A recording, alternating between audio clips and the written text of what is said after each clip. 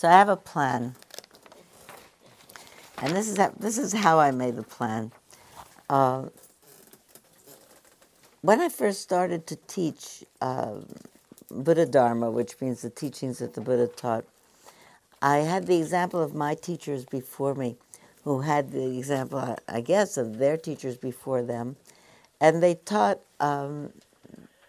discrete topics, so that there would be the topic of the Four Noble Truths, or the Eightfold Path, or the five afflictive emotions that we call the five hindrances, or the seven factors of enlightenment, or the three characteristics of experience. Sometimes there is actually a book of lists that is part of the canon, and it makes a lot of sense that there should be a book of lists as part of the canon, because at least according to records, the Buddha lived 300 years before anybody wrote down the teachings of the Buddha, and so they were an oral tradition for 300 years. And to keep an oral tradition, it makes sense to keep them as lists, the two this, the three that, the four that. And so for a lot of years, I gave those kinds of talks. And then I discovered, I don't know if this is a good thing or a bad thing, but my colleagues began to say about me when we taught together,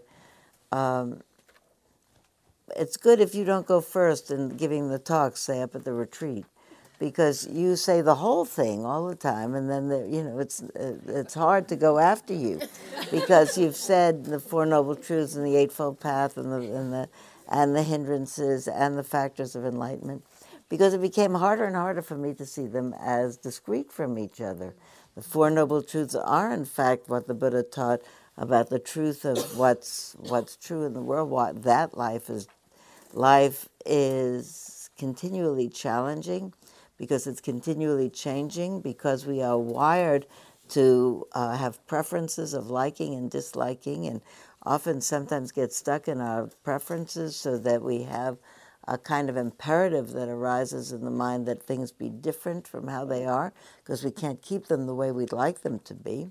They just keep changing. We are not in charge.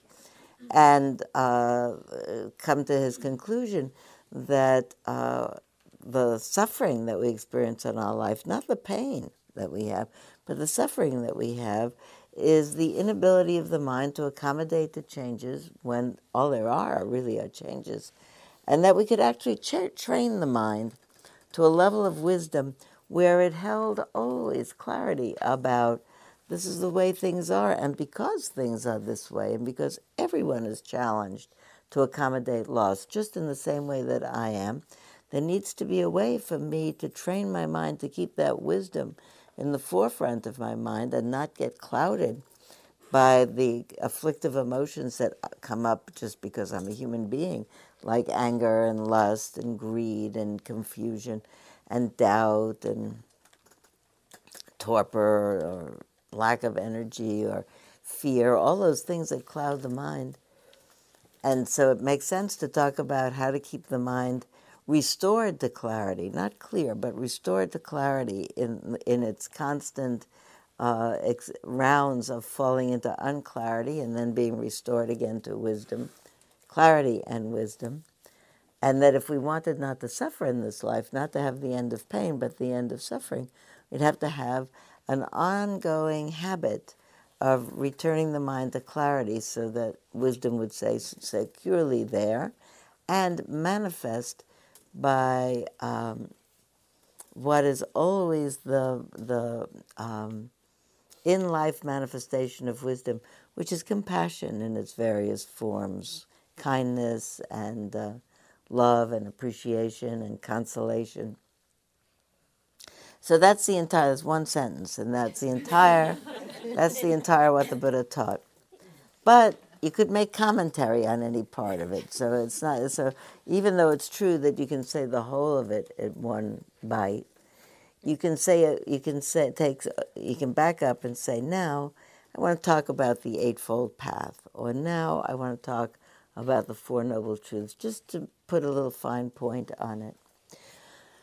what I thought we would use as our lens for viewing the whole of what the Buddha taught over and over and over again, I thought we would use the lens of the 10 perfections of the heart. That's what this chart is about.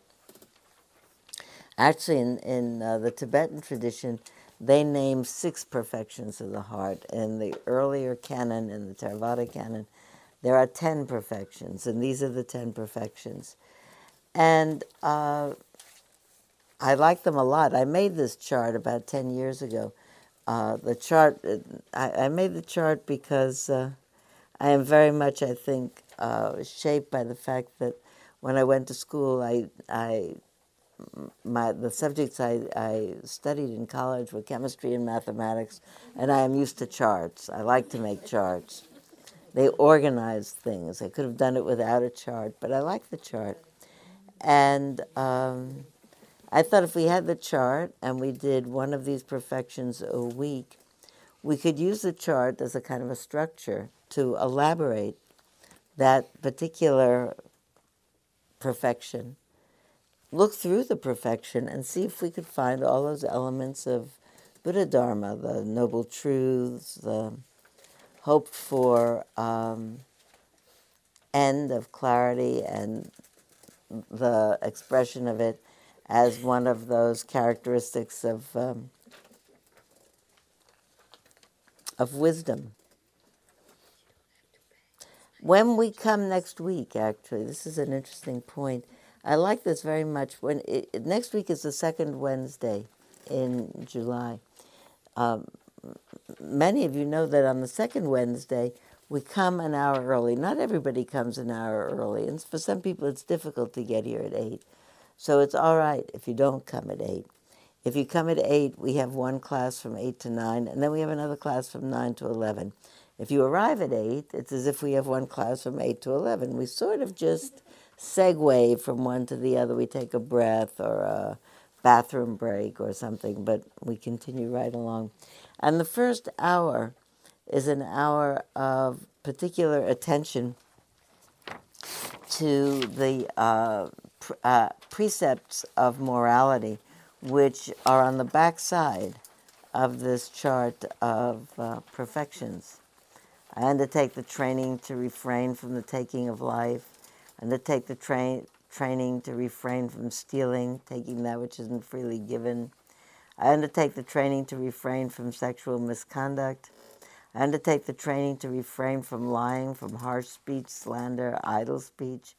I undertake the training to refrain from taking intoxicants which cause carelessness and cloud the mind.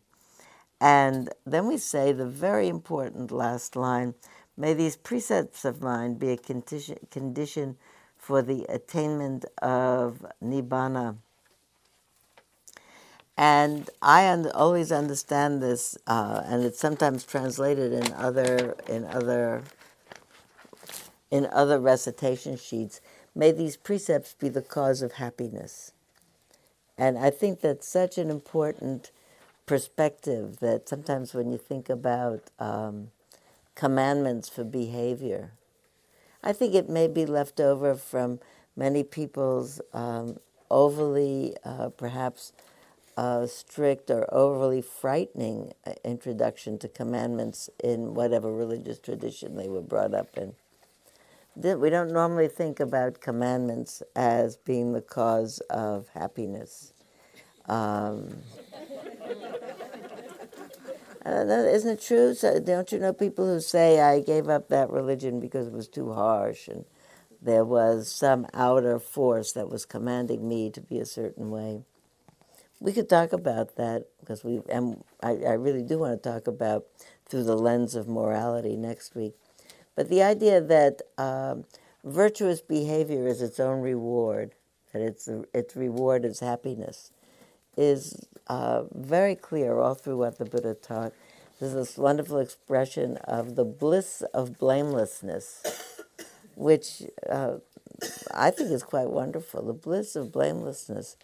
Not only that you didn't get caught for something, but that that's the bliss of not getting caught for something. But the bliss of blamelessness, of not having a conscience that plagues you. think for a minute, and we're going to do this next week, but I'm going to come back. I really work hard at trying to stay on point.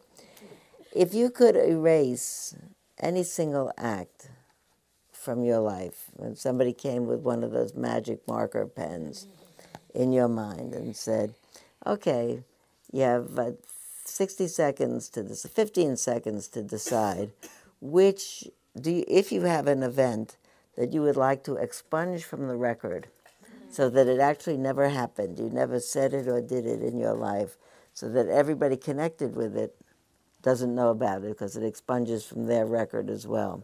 It just didn't happen. So think for a minute and see if you have one and if you know what it is.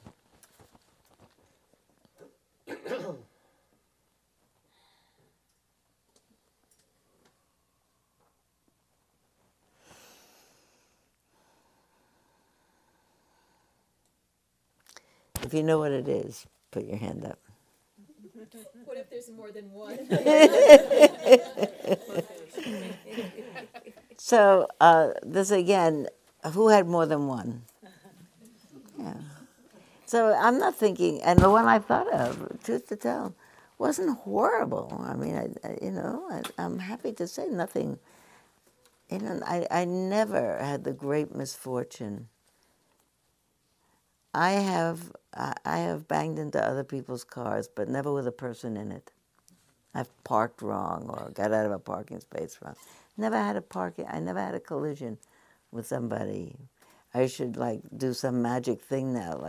I come out of a culture that when you say something like that, you spit 3 times. And you do spit, spit, spit, and which wards it off, But I don't actually believe that it wards it off. But if I weren't here, I would have probably spit it 3 times. But, sometimes things happen. Because actually when people sit and when people meditate a lot, their mind tells them a whole list of stuff that they wish they hadn't done. Not, I think, to plague the mind, but because when it comes up in the mind, and I think that's why we just did that exercise, when I bring one of those things up in my mind, it simultaneously, most of the time, if I'm relaxed like I am now, comes up in a context that isn't harsh. It comes up, but then, and I think at the same time, I was 17 years old, and that's, you get like a pass a little bit from this vantage point for 17. You don't know. I wish I hadn't, but okay. So I want to look every week through another one of these lenses. Next week, we'll have that first hour of really talking about the precepts, probably with a smaller group, but then everybody will come. But I want to try to talk a little bit. I'll talk, and then I'll invite you to talk a little bit amongst you. Just if we can see through the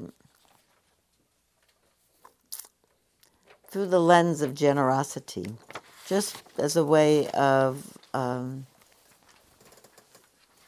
organizing the mind. The practice of generosity develops the habit of sharing by experiencing the joy of not feeling needy, the ease of a peaceful mind, the possibility of the end of suffering, the third noble truth. Yeah, I always think about the song line, seek the world over, there's one thing you'll find, there's nothing more rare than a satisfied mind. That it's a gospel line of a song. That's what I want, is a satisfied mind. I was thinking that last week when I was teaching. There was a retreat up the hill. Both Donald and I were teaching, and I think you'll be pleased to know we did really well. It was the first retreat that we ever did. Anybody here was on that retreat? There you are. Mark was there. Anybody else? We did good, didn't we? It was the first retreat that we taught at Spirit Rock that taught the practices of mindfulness and loving-kindness meditation. But instead of telling stories about the Buddha, we told stories out of Western scripture. We told, instead of using the idiom of the Buddha going forth and into homelessness and achieving enlightenment, not being held hostage by the plagued mind of an unenlightened person. We talked about the metaphor of going out from Egypt, going out from a place of slavery into a place of freedom, which is the metaphor of the second, third, fourth. Well, it's actually of every book of the Hebrew Bible after, not every book, certainly of the whole Torah after Genesis, beginning with Exodus. The next 4 books of the Torah are about really the wandering in the desert, because going out of freedom in that metaphor, out of slavery and into freedom, doesn't mean you've arrived at the promised land either. And the whole next 4 books of the Bible are about wandering in wilderness and getting stuck in wilderness and then out of wilderness, making some progress, stuck in wilderness, out of wilderness, which is, I think, what most of us, but anyway, I am doing all of my life. I am quite clear about where I want to be going, and I don't find myself to be as enslaved by the habits of my mind as I used to be. Not so caught by relentless worrying, not so caught by the imperative that things be otherwise. But nevertheless, from time to time, caught in stuff, and one false move, and the wilderness is back. I was actually very interested last week in the word bewildered. We become bewildered, and we forget where we're going, and bewildered. So that's what we taught. We taught in that particular idiom, and we taught in the idiom of Psalms. And I'm thinking about that, about the possibility of the end of suffering, the ease of a peaceful mind. The second line of Psalm 23. The first line is, "The Lord is my shepherd, I shall not want." This is the second line. And the root of the Hebrew word for want, what it actually means, an exact translation, is nothing will be lacking to me. I will not have a lack. Which is very close to a satisfied mind. Don't need anything. One of my friends gave me a cartoon framed some years ago. It's a Sylvia. Do you know that the Sylvia cartoons by, what's her name? Nicole Hollander. So Sylvia is typing in this in the cartoon, and you can see by the balloon that someone from the next room has said. Well, first of all, she's typing a list of remarks you want sometime to be able to make in this life. And the first remark is, yes, it is unusual to win the Nobel Prize and an Olympic gold medal in the same year. And the second thing is,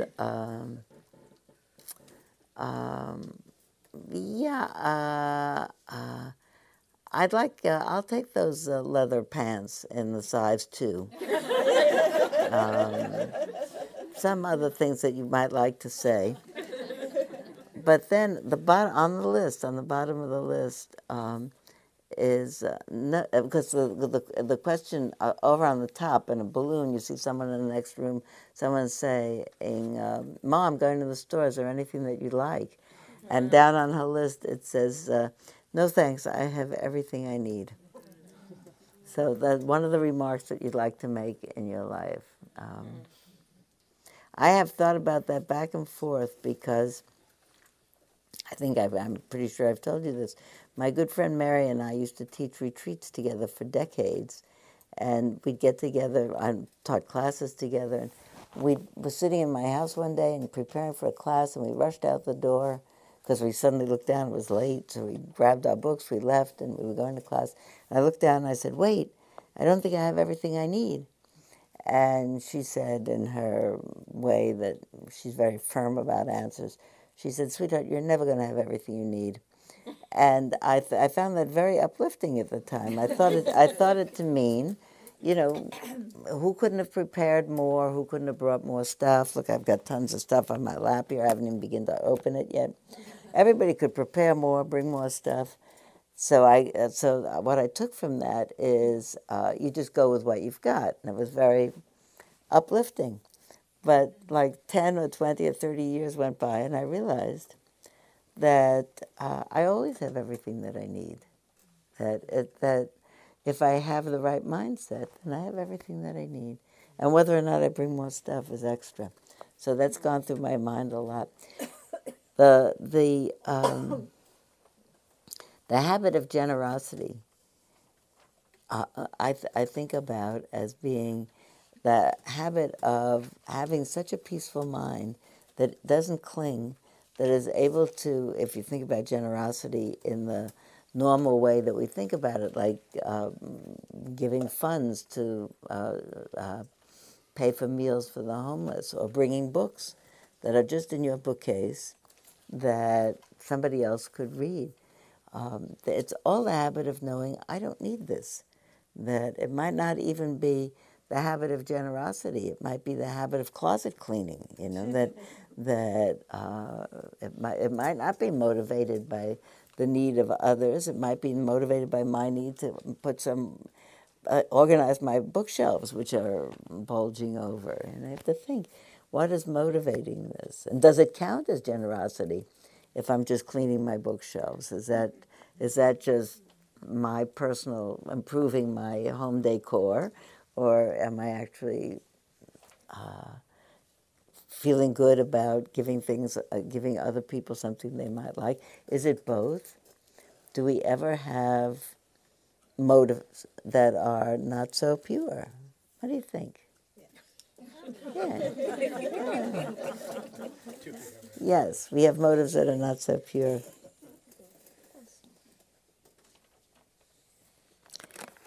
Generosity is supported by realizing that life is inevitably challenging, which is the first noble truth, and discovering the relief that comes with the absence of self-centered preoccupation.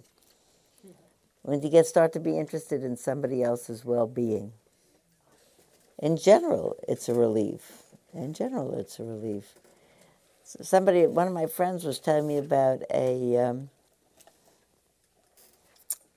some residence for older folks. I have a lot of conversations these days about residence for older folks because, first of all, I have friends who are getting themselves on lists, and I have a lot of friends whose parents are in those kind of residences.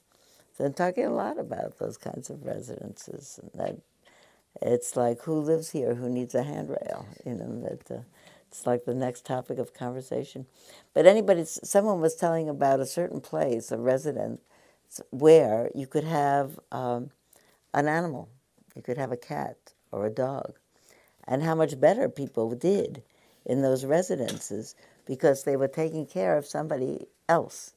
And that it gave them something to do. I have to walk my dog, I have to feed my dog, I have to go out with the dog. That it was an antidote to self-centered preoccupation. That it was not only pleasant for them, but it sort of boosted their sense of well-being, kept them healthier longer, because someone else caught their attention, and then they weren't preoccupied with themselves. So there's a new cartoonist. I don't know how to say his name. It's Sipress, Cypress or Cypress, but I keep seeing him these days in the New Yorker. So you can't probably see it from there, but there've been a lot of Cypress cartoons about meditation, so he knows a little bit about it. The last time I saw you, I brought the cartoon where two people were coming out of, it's called like the Whole Spirit Meditation Center, and you see a couple emerging with their mats or their pillow under their arms, so you see they've been at a meditation class, and one is saying to the other, seems to me that meditation is just worrying without the words. So, but I actually thought that was a very good definition of it, because if you worry without the words, it gives your mind a little bit of a rest, And when you come back to the words, they appear a little bit different. You see them a little bit different. So I thought that's not so bad. It's supposed to be funny, but was funny. Anyway, so here is a couple, and they're watching television together. And what you hear, you see the television is on, and what you hear is the voiceover that's saying what's going to happen now. This week on the amazing race to enlightenment, can Jim and Susie achieve right mindfulness? And will Barb and Candy be eliminated for relentless clinging to the self?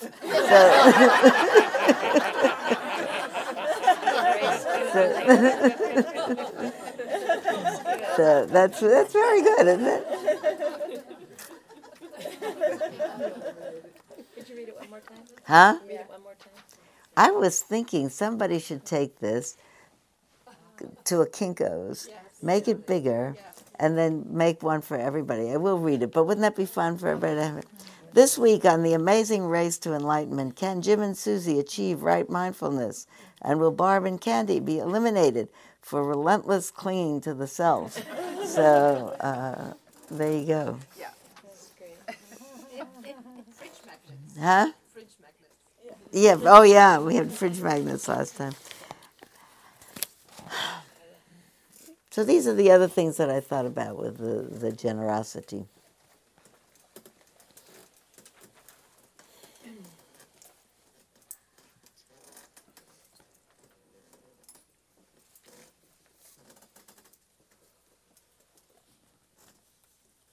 I was thinking about, trying to think about how to make this connection to where I want to go with this. The biggest generosity, I think, is not generosity of stuff, but generosity of spirit. The generosity of spirit that gives up the notion that the other person is the enemy and is able to really keep the wisdom that we are all suffering and confused when we do wrong, when we do hurtful things, and that the best thing we can do is take care of each other, pray for each other. I've just skipped over the whole of mind training to the end of it. There's the reason I think for this is I've read 3 books in a row that have profoundly filled my mind. The first one is called The Time of Our Singing by Richard Parker. The second one is, 4. I've read Team of Rivals by Doris Kearns Goodwin. I am in the middle still of reading No Ordinary Time by Doris Kearns Goodwin, who is the Team of Rivals is about Abraham Lincoln. It's about the fact that as soon as he was elected, improbably, because he was the least known of all the candidates running, and it was kind of a fluke of circumstances that he was nominated for the presidency and that he won. The other people running against him were much better known. They'd all had much more prestigious trainings. They'd gone to law school. They were more prominent. He was, as a lawyer in Illinois who had read for the bar, who never went to school in his whole life. The stories that you hear about Lincoln actually teaching himself by candlelight actually are true. They seem like one of those fables that people sometimes tell. But actually true. He taught himself everything, taught himself to read in school, and he read for the bar, and he passed, and he was a lawyer, and actually had lost some important cases. And by a series of flukes, really, he was nominated and elected. What he immediately did was appoint the people who had run against him in the primaries, the most prominent people, as his cabinet. And people said to him, how could you have appointed Seward or I've forgotten the name of the other person that he appointed. He said that they said these terrible things about you. Look, so-and-so said this about you. This one said that about you. And he said, well, yeah, they did. He said, but, they wanted so much to be president. They were, they were running for president. They wanted so much to be president, so they said that. But they're very talented people, and I need the most talented people on my team.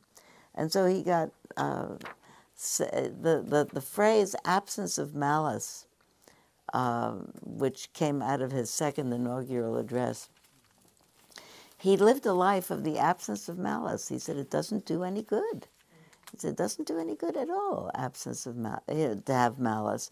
I need these people on my side. Even when they were on his side, they sometimes tried to undermine him, and he'd hear from so-and-so that somebody was saying such and such about him, and that he should get rid of him. He said, well, no, I'll talk to him. I'll bring it up at some point. Absolutely. I read it, and I was awed tremendously by his capacity to say, well, that was what was happening at the time, but it's not happening now, and I need that. I so much liked the way Doris Kearns Goodwin wrote that I began to read No Ordinary Time, which is the story of Eleanor and Franklin Roosevelt in his years in the presidency. You see, I'm reading, by the way, in a Kindle these days, which I do not work for Amazon, so this is not an ad. But I love this Kindle. I have 23 books in this Kindle, and I read one, then I read the other, then I read the other. When my eyes get tired, I can change the font and make it bigger. I can switch over and read my poetry book, and I travel without books. I travel with this, which is very light. I lie in bed and read it. I love this. I talked to yesterday. The only thing with this Kindle is it might be antithetical to my habit of thinking things over. Because yesterday I was talking to someone on the telephone who said a great book is Alive to Tell, or I'll look it up right away. Because they said Alive to Tell. I said, oh, no kidding. My Kindle was right next to me. So I could just type in Alive to Tell over here as we were talking on the phone, and she's telling me about it. Then I push this button, and it says, here it is, $8. Do you want to buy it? I say, yes. I just push. So it's really, you don't have time to think it over. And then it says, thank you, Sylvia, for it is now in your Kindle. And it's partly, I'm so moved by the magic of it. I don't even have to sign in, like on Amazon. Like they know who I am. I could be anybody in the world. They say, thank you, Sylvia. And I didn't tell them I was Sylvia, but somewhere in the world, there's a machine that my machine calls, and their machine knows that I'm Sylvia. And when I then look, it's in my Kindle 1 minute later, and in my email at that same time, there's a little notice from Amazon that you have been billed $8 on such and such a credit card. So wherever I go, somebody says, I'm reading a good book, tick, tick, tick, tick, tick. So I'm carrying around a lot of good books. So I'm reading, you can actually, it says, after you do that, it says, whoops, it says you just ordered this. If you didn't want it, let us know right now. If that was an accident, you can tell us. And you can also order the first chapter for free and then make a decision.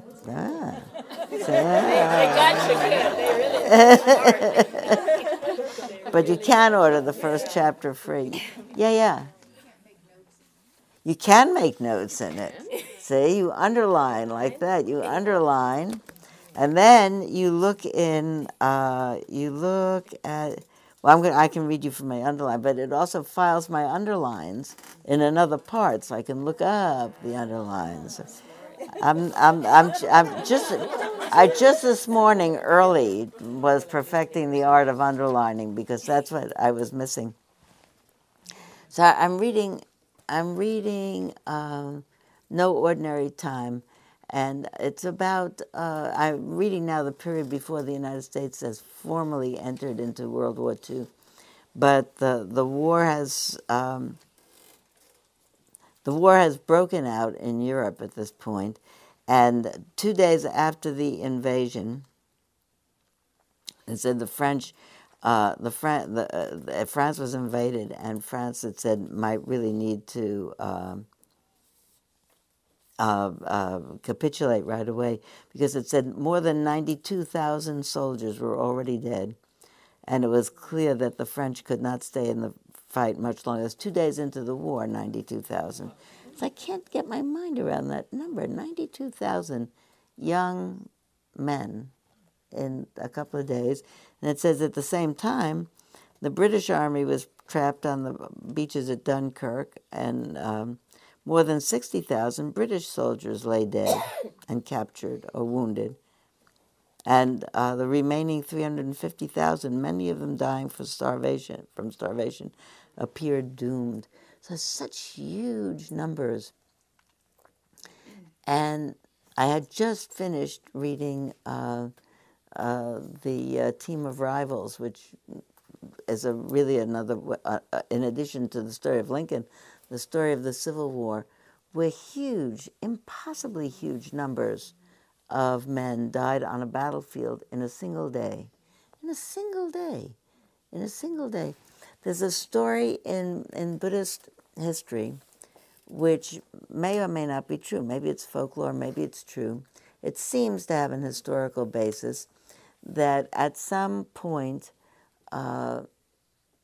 after the death of the Buddha, maybe a couple of 100 years after the death of the Buddha, don't know when exactly, King Ashoka was the king of a very large piece of what is now India, that there was a huge battle, and Ashoka had actually previously enlarged his kingdom. And the story is of Ashoka walking through a battlefield the day after a battle and seeing just the carnage of the day before, men and horses, and being so overwhelmed by the carnage, and then seeing a monk walking through the battlefield, according to the story, with peaceful visage.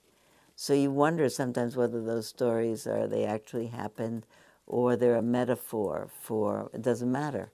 I hope both. I hope it actually happened, and I hope it appeared in Ashoka's mind as the realization that it's possible to have a different view of enmity or of people who have different ideas than you do, and that this particular way of being, of having war and killing each other, doesn't have to continue. And it's said that Ashoka was in that moment converted to ending war, and that he then ruled his kingdom from then on according to the precepts of the Buddha, where people are not misused and abused or exploited.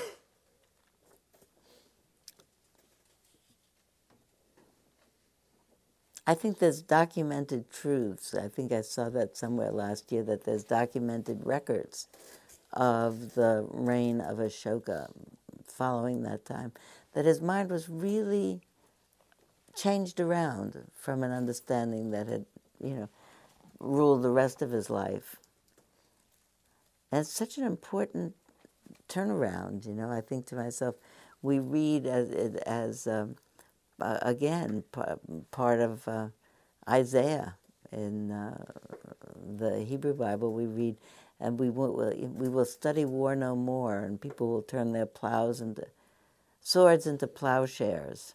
Swords into plowshares. But it requires a moment in which everybody says, what are we doing? Let's not do this anymore. This doesn't work. This is a terrible thing. And in our time, I'm looking around at the age of people here. I remember reading the newspaper in early August of 1945 with my mother, and looking at the picture of the mushroom cloud over Hiroshima. And I was 9 years old that summer. My mother was distraught about that having happened. And the general understanding was, well, it had to happen because so many other people were going to be killed if the war went on. It seems like that wasn't true. It comes out now that actually there were negotiations behind the scenes suing for peace. But at that point, there was no stopping the trying out of the bomb. But I think there's a way in which we're all here because somehow we have a confidence that the world could turn around and we could stop exploiting and abusing. That nobody has actually given up on the idea. However much it seems like really an impossible idea. The other book I read recently, the Time of Our Singing, which I told you, Richard Parker.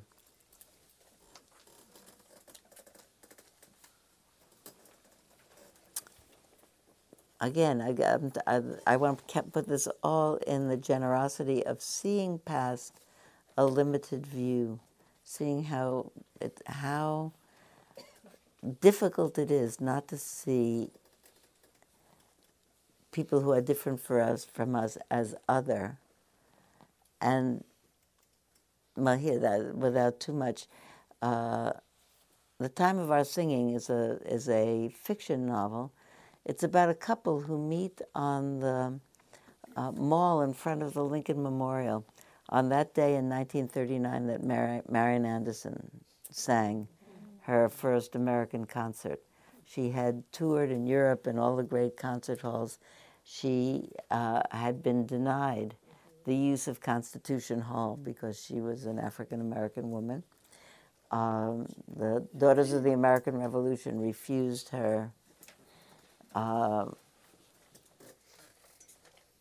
producers the chance to rent Constitutional Hall. So two things happened. First of all, Eleanor Roosevelt resigned from the Daughters of the American Revolution in protest and helped to facilitate that concert outdoors in front of the Lincoln Memorial, and 75,000 people came, and it was the largest gathering of people on the mall up to that time in history. May have been the largest up to the last 10 years when there were several million-person marches. But so part of the story is true. The history is true. The fiction part is that two people meet at the concert. One of them is an African-American woman from Baltimore who's a wonderful singer and trained as a teacher, who comes from a Baltimore family. Her father is, in fact, a family physician in Baltimore, which is unusual for an African-American man, but in the African-American community in Baltimore in the 1930s and 40s, she bumps into, sort of literally, a newly emigrated German Jewish physicist who has left Germany just before it got impossible to leave. And his coming to the United States, comes to understand, was made possible because the United States was looking for scientists who were working on thermonuclear energy. So he is a scientist at Columbia. And he has a part, actually, although very small, you get to feel, in the designing of that bomb that fell in Hiroshima.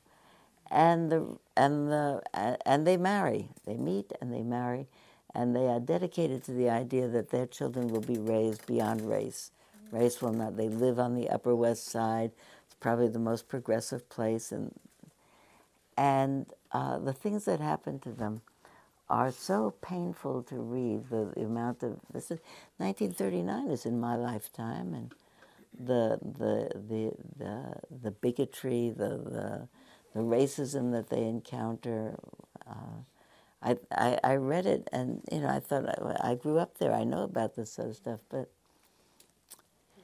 I think to myself, maybe I have to really be constantly re-shocked to know that again, to be alert to it, to be always not only guilty of it by accident, but guilty by not working hard enough to get it changed. That. But also, the book stays with me because there are some tremendous animosities, even in everybody's family, where you think, oh, these people should rise above it. These people should rise above it. And then you think you can't know I can't know how hard it is to change my mind about something. and really what I wanted to talk about mostly is the generosity of giving up a fixed idea. One of these weeks, I'll bring for everybody a copy of the Buddha's teaching on loving kindness, and one of the last lines of that teaching, it's a one side of one page. It's short. Begins, "This is what should be done by those who are skilled in goodness and who know the path of peace." But beginning with "who know the path of peace," it ends with, "by not clinging to fixed views. The pure-hearted one is not born again into this world, is not born into the realm of suffering." So you think about who is the pure-hearted one. So just one more. I hope I am not boring you with my Kindle, but wait. We want to go to. Oh, it turns itself off. See if you don't use it. So now, but it turns itself back to where you were. The here we go. All right. Now we need the home page, and we need to. Left to Tell is the name of the other book that I read since yesterday. It's not terribly long. It's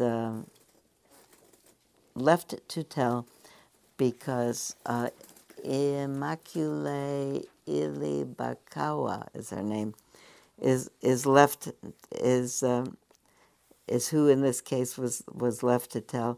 Her entire family. She's Rwandan, now living in the United States, and all her brothers and sisters and her mother and her father were killed in that terrible period in Rwanda between the Hutus and the Tutsis, and I never understood so well what was the beginning of that. And even now, I got it in my Kindle yesterday afternoon. I read it all day, and I read it this morning, and I finished it. And even now, I think to myself, so what actually started it? But it's sort of, on not much beginning, an inflammatory kind of virus went through the minds of the significant numbers of people who then rose up and killed their neighbors, and literally their neighbors, indiscriminately. People that they'd known all along, whom they'd known all along, were in fact of different tribal heritage. It's as if, I thought to myself, it's as if, who could imagine that suddenly in San Jose or in Sacramento, suddenly on one morning, it would go through the population like a virus, and the most terrible I mean, all killing is terrible, but machete killing, so without even guns. And here's this woman who lives because she and a whole group, 7 or 8 other women, are hidden in a bathroom, literally in a local pastor's house, who puts them in a closet in this bathroom, locks the door, and pushes a chest of drawers in front of the bathroom door, so that all the many, many times that the marauding crowds come through looking for people to kill, they don't know that there's they don't know that there's a door behind there. And in this most impossible situation where there's no room even for them to sit down at the same time, these women all survive for weeks. At some point, they were up to 49 days, and are freed, finally, and just with the most incredible luck, get smuggled out to French peacekeepers, and eventually, she is, by the time this happens, she's in her 3rd year of university, and talked about how beautiful Rwanda was as a country before, how peaceful, how loving people were with their neighbors, and this inflammatory illness takes over people's minds. She comes to the United States, and has married, has 2 children, tells her story, but all the while talking about how her faith sustains her. So depending on your relationship with God, or what you feel is God, this may or may not speak to you, but if it doesn't, in terms of God, if you would think about it as the power to not have one's own sense that violence is always a mistake of the mind. However, she said, I kept thinking to myself, at one point she said, I realized that I hated them so much and I was in so much pain. I realized suddenly, I prayed to God that I should not be in so much pain. And she said, and then I realized that the killers are good people, but right now evil has a hold on their hearts. In the middle. I told John Paul that I would pray for his family. Then I realized he probably knew what had happened to my parents and my brothers. I've lost that half of the bookmark. I prayed that God would touch the captain's heart with his forgiveness. I prayed again for the killers to put down their machetes. I prayed for God to touch the killer with the power of his love. I didn't blink. This is at one point someone is really facing her with a machete. We stared into each other's eyes for what seemed like a lifetime. Finally, he put down his machete and continued on. I realized, she said, looking at him, that this person was now the victim of his victims, destined to live in torment and regret. I was overwhelmed with pity for the man. The name of this is Left to Tell. Left to Tell.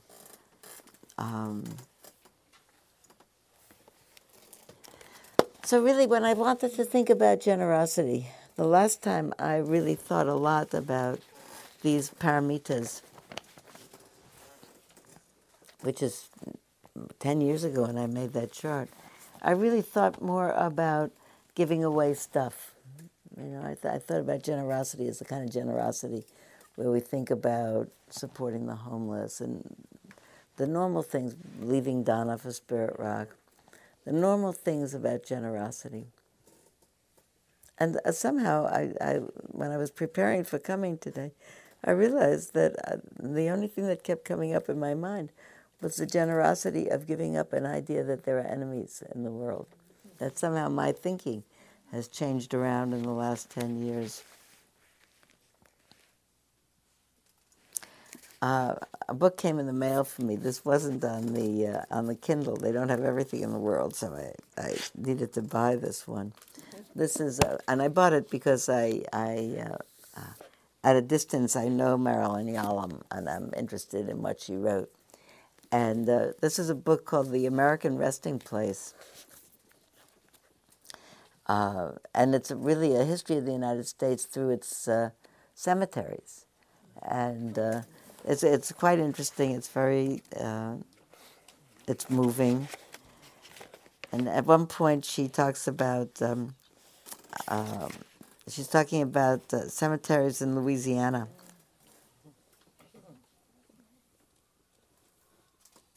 No, it's St. Louis, cemeteries in St. Louis. And Calvary Cemetery in St. Louis, where Tennessee Williams is buried, Kate Chopin, General William Tecumseh Sherman. Then it says, and those concerned with African American history pay homage to the former slaves Dred Scott and his wife Harriet Scott, co-plaintiffs in the historic Dred Scott case. Scott had lost his plea for freedom before both the State Supreme Court of Missouri in 1852 and the U.S. Supreme Court in 1857. Subsequently, he and his wife were purchased by Taylor Blow, who then set them free. Dred Scott's tombstone reads, Dred Scott, born about 1799, died September 17th, 1858, freed from slavery by his friend Taylor Blow. In our, it's 160 years ago. It's not, it's really in, not our lifetimes, but almost my great-grandfather's lifetime. How could somebody have a slave of a person? What I noticed is, this just came yesterday, and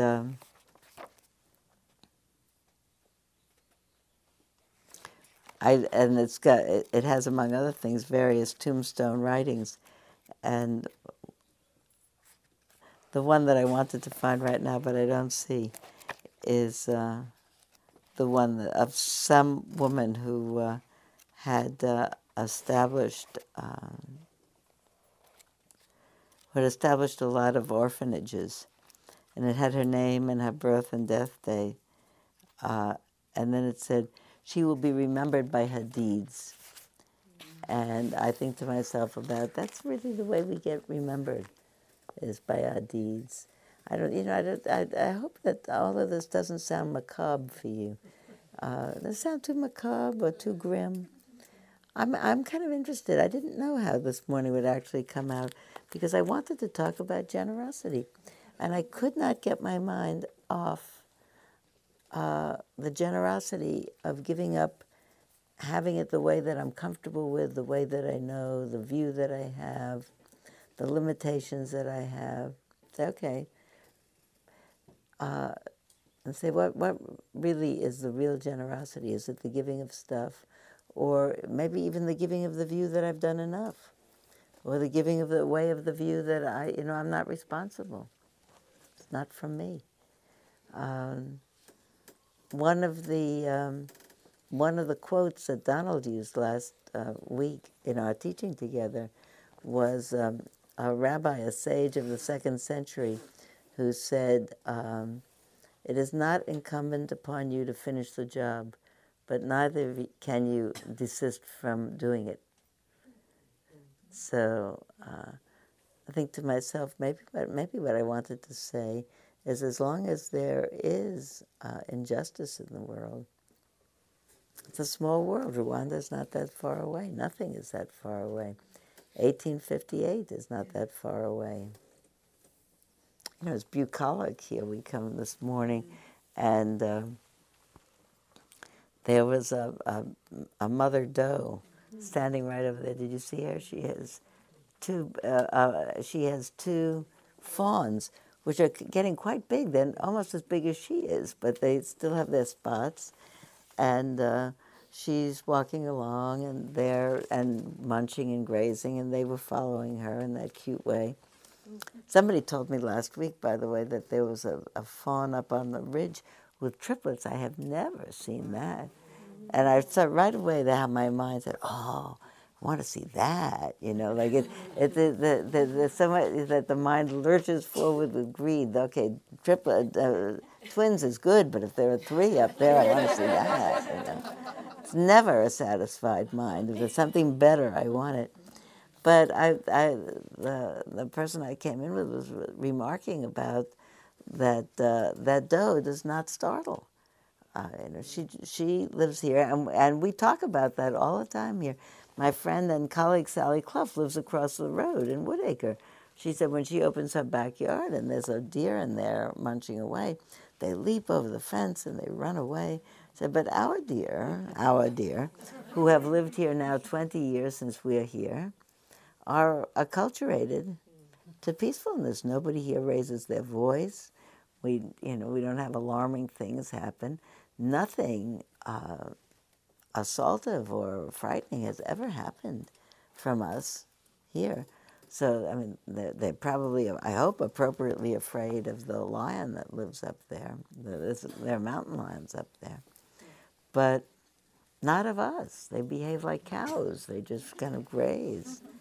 And it really, I think to myself, it's the idea of a peaceable kingdom and how we actually are spokespeople of that. So, I want to talk about this. It's on my mind. And I don't know a better way to talk about generosity. So, there we go. You'll tell me if it gets too lugubrious, huh? There's a picture on the back of a gravestone that says "Unknown, December 7th, 1941." Another big day with another big number of people. Someone told me the story in the last couple of weeks of, quite tragically, of her daughter having been killed in an automobile accident when she was 14 years old. But it was mid-afternoon, and she said all of a sudden you look out and there are two policemen walking up your walk, and you know that this is a calamity. And during the time of the Second World War, which is what I remember, and I remember stories about the people who were at home and look out, and they see an army service vehicle drive up, and people get out. And people had stars hanging in their windows. And they had silver stars on a little banner for people serving, and gold stars for people who had been killed. Imagine that. And still.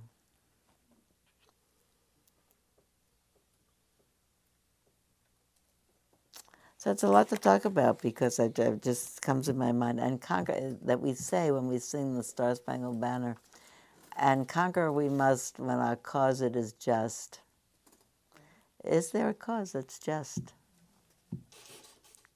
That justifies, for the merit that we accrue for being here together and for thinking about these matters together, for our determination collectively to dedicate our hearts to making a world that is peaceful as well as just. May the merit we accrue be offered for the well-being of all beings everywhere. May all beings be peaceful and happy and come to the end of suffering.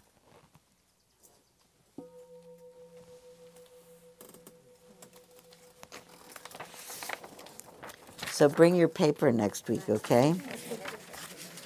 Everybody. Thank you for listening. To learn how you can support the teachers and Dharma Seed, please visit dharmaseed.org/donate.